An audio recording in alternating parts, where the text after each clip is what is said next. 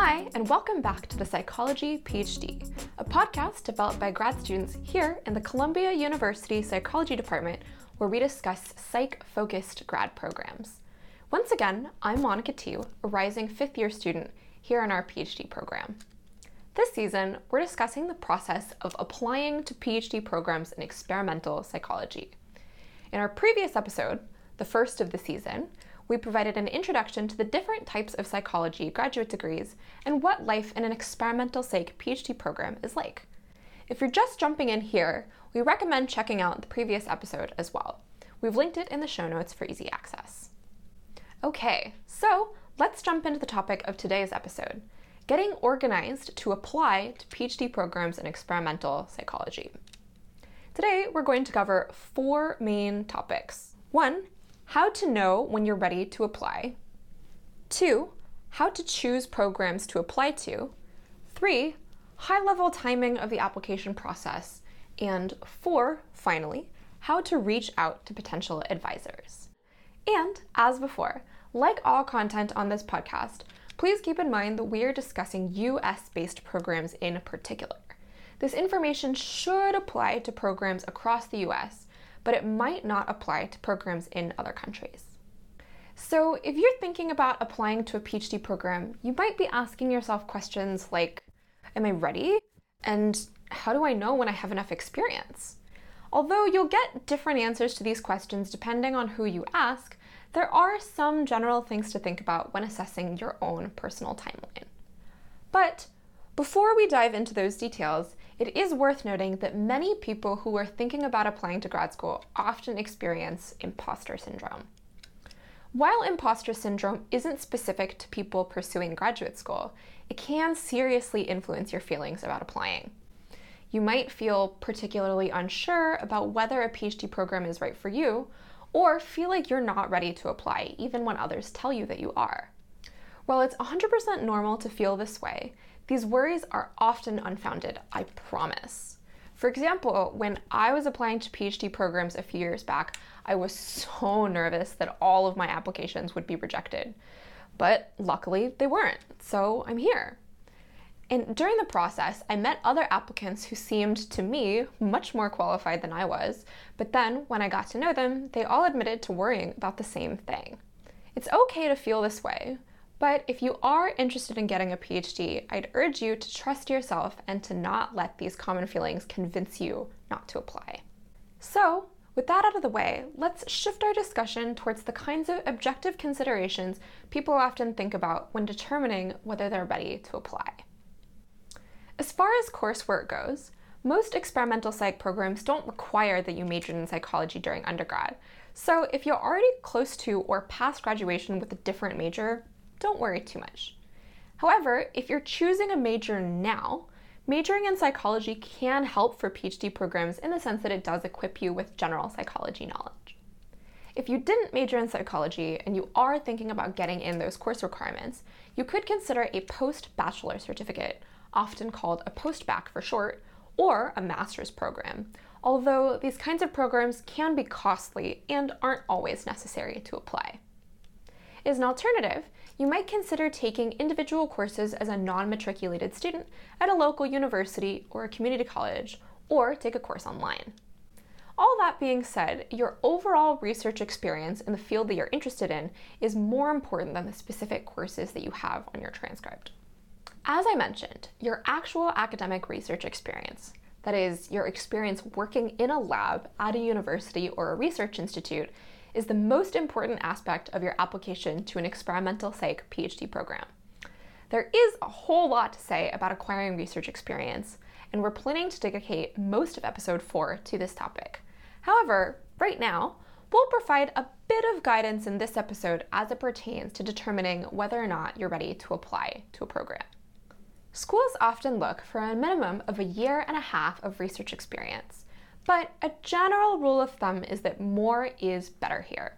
The amount of research experience that you need generally depends on the quality of that experience. If you have more independent research experience, for example, if you wrote a thesis or conducted your own research project, then 1.5 years is probably enough. Ideally, you want to be able to speak to what you personally did as part of a research project and what you have to show for it.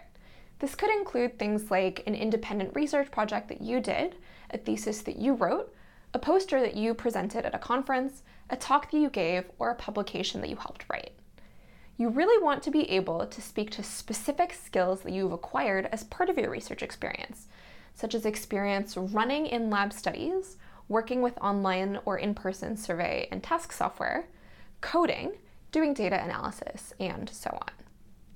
So if you're sitting here now listening to this podcast thinking that you might still need more research experience and you've already graduated from college, in episode 4, we'll discuss a variety of ways that you might be able to acquire such experience, including taking a volunteer research position or attending a postbac, master's, or bridge to PhD program. So, once you feel like you've acquired enough research experience and you're ready to apply, how do you actually choose where to apply? What factors should you consider? First, have a concrete area of interest that you're looking to study in grad school. This shouldn't depend much on which specific schools you're applying to, but it might differ slightly from school to school based on how your research interests line up with those of faculty at the programs you're applying to. And if you're not yet certain what you want to study, we recommend getting an additional year or 2 of experience to figure this out.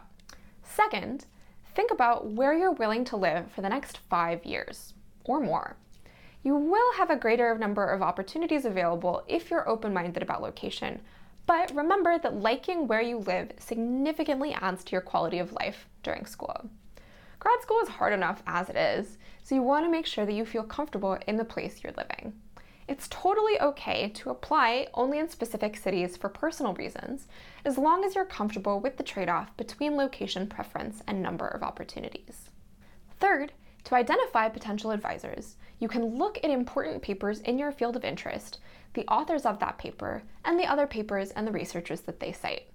This is called following a citation chain, and it can help you get an idea of who does the specific kind of work that you'd like to do. Additionally, explore the faculty members at universities within your location constraints and look at things such as, what type of research methods do they use? What topics are their recent publications on? Do they currently have graduate students in their lab? If so, how many? And what are their ongoing projects in the lab? If possible, we would recommend trying to apply to programs where your research interests fit with at least 2 or 3 faculty members. And finally, take advantage of your network. You can gain valuable insight from people like your former and current colleagues, professors that you had a good relationship with, and academic advisors in your undergraduate program. Share your research interests with them and ask for their guidance. Next, pay close attention to funding. A lot of programs are fully funded, meaning they pay all of your tuition and provide some sort of living stipend, as we discussed in episode 1. However, as we mentioned in that episode, funding can vary widely across universities, especially the living stipend. We recommend that you consider whether summer funding is provided so that you'll be paid to work through the whole year, and whether at least 5 years of funding is guaranteed. And don't forget the cost of living, as any given stipend will go much further in certain locations than others. Lastly, remember that big-name schools are not always the best programs for what you want to study. There's no list of the top 10 best psychology PhD programs as there is for law school, or med school, or even undergrad. What's most important is finding a program and advisor that fit with your goals. Once you know that you're ready to apply and have a list of schools that you've selected to apply to, you might ask yourself, what does the timing of the application process look like? Like a lot of what we've discussed in this episode, this is going to vary based on where specifically you're applying, but the timeline is generally as follows. Applications are usually due between the end of November and the end of December. Interview requests are sent out from late December to early January. Then those interviews and prospective student visits happen at the end of January and continue through early March. And finally, admission offers can be sent from any time after the interview until about mid to late March. The official deadline to accept an offer of admission is April 15th, but you can accept early if you know where you want to go. There's no need to wait. And to be crystal clear, at most psychology programs, only students who are invited to interview will be considered for admission offers. Other disciplines may do this differently, but this is how it usually works in our field. So, knowing all of this, you might wonder whether and when you should reach out to potential advisors. It is normally a good idea to contact faculty you might be interested in working with to see if they're taking a grad student in the upcoming application cycle, as you don't want to go through all of the work applying to a school if your potential advisor isn't even accepting students. They might also include this information on their lab's website, so we do recommend you check there first. However, if you do send an email, please be prepared to not always receive a response. Faculty members can be busy. This does not mean that they aren't interested in you or that they're not accepting students. And as far as when to reach out, anytime around the end of summer or early fall is common. Sometimes people are slow to respond in the summer, or they don't yet know if they will have funding to take on a new graduate student, but for me, when I applied, August was a good time to email. It can be difficult to know what to actually say to the person that you might be working with for 5 or more years in the future. While each email will be personalized to you and the faculty member that you're emailing, inquiry emails usually follow a template like this. Dear Dr. So-and-so, my name is your name here, and I'm applying to psychology PhD programs this coming fall. I have worked with Dr. X, your current supervisor, at Y University, where you're currently working, for Z years, however long you've currently been there, studying your broad research question here. Specifically, I am interested in exploring a greater description of your specific research question. I currently work as your job title goes here, doing a description of your relevant job duties.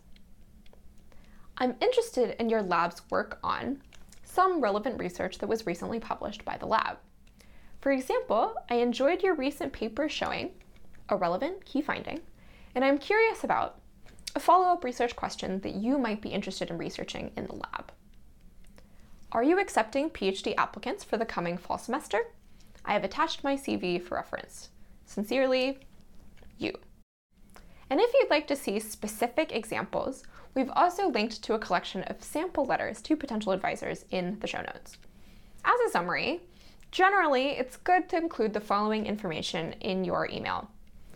A little bit of information about your experiences and interests, how your interests intersect with the faculty members, and here it's important to show that you know what kind of work they do, and finally, an explicit question as to whether they're accepting new students. And it's also a good idea to attach your CV for reference.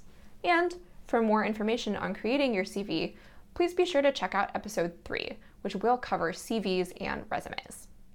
All right, to wrap up, today we've covered how you might get organized to apply to PhD programs in experimental psychology. In particular, we touched on 4 topics: how to know when you're ready to apply, how to choose programs to apply to, high-level timing of the application process, and how to reach out to potential advisors. We hope that this has been helpful to you.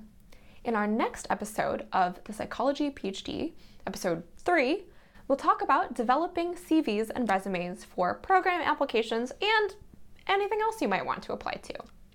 In episode 4, we'll talk about acquiring research experience and requesting letters of recommendation from your research supervisors. In episode 5, we'll talk about writing your statement of purpose for PhD applications.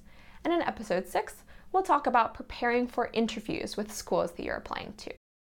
And we'll be updating the show notes to include links to these different topics as soon as each new episode launches. You can find the show notes below this episode if you're watching on YouTube, or in the show notes section of whatever podcast app you're listening on. To receive notifications when new episodes are released, subscribe to our YouTube channel or to our podcast on Apple Podcasts, Spotify, or wherever you're listening. You're also welcome to join our email list to receive an email each time we release a new episode. And finally, if you found this content helpful, please consider liking the episode on YouTube or rating and reviewing the show in your preferred podcast app. We'll talk to you next time.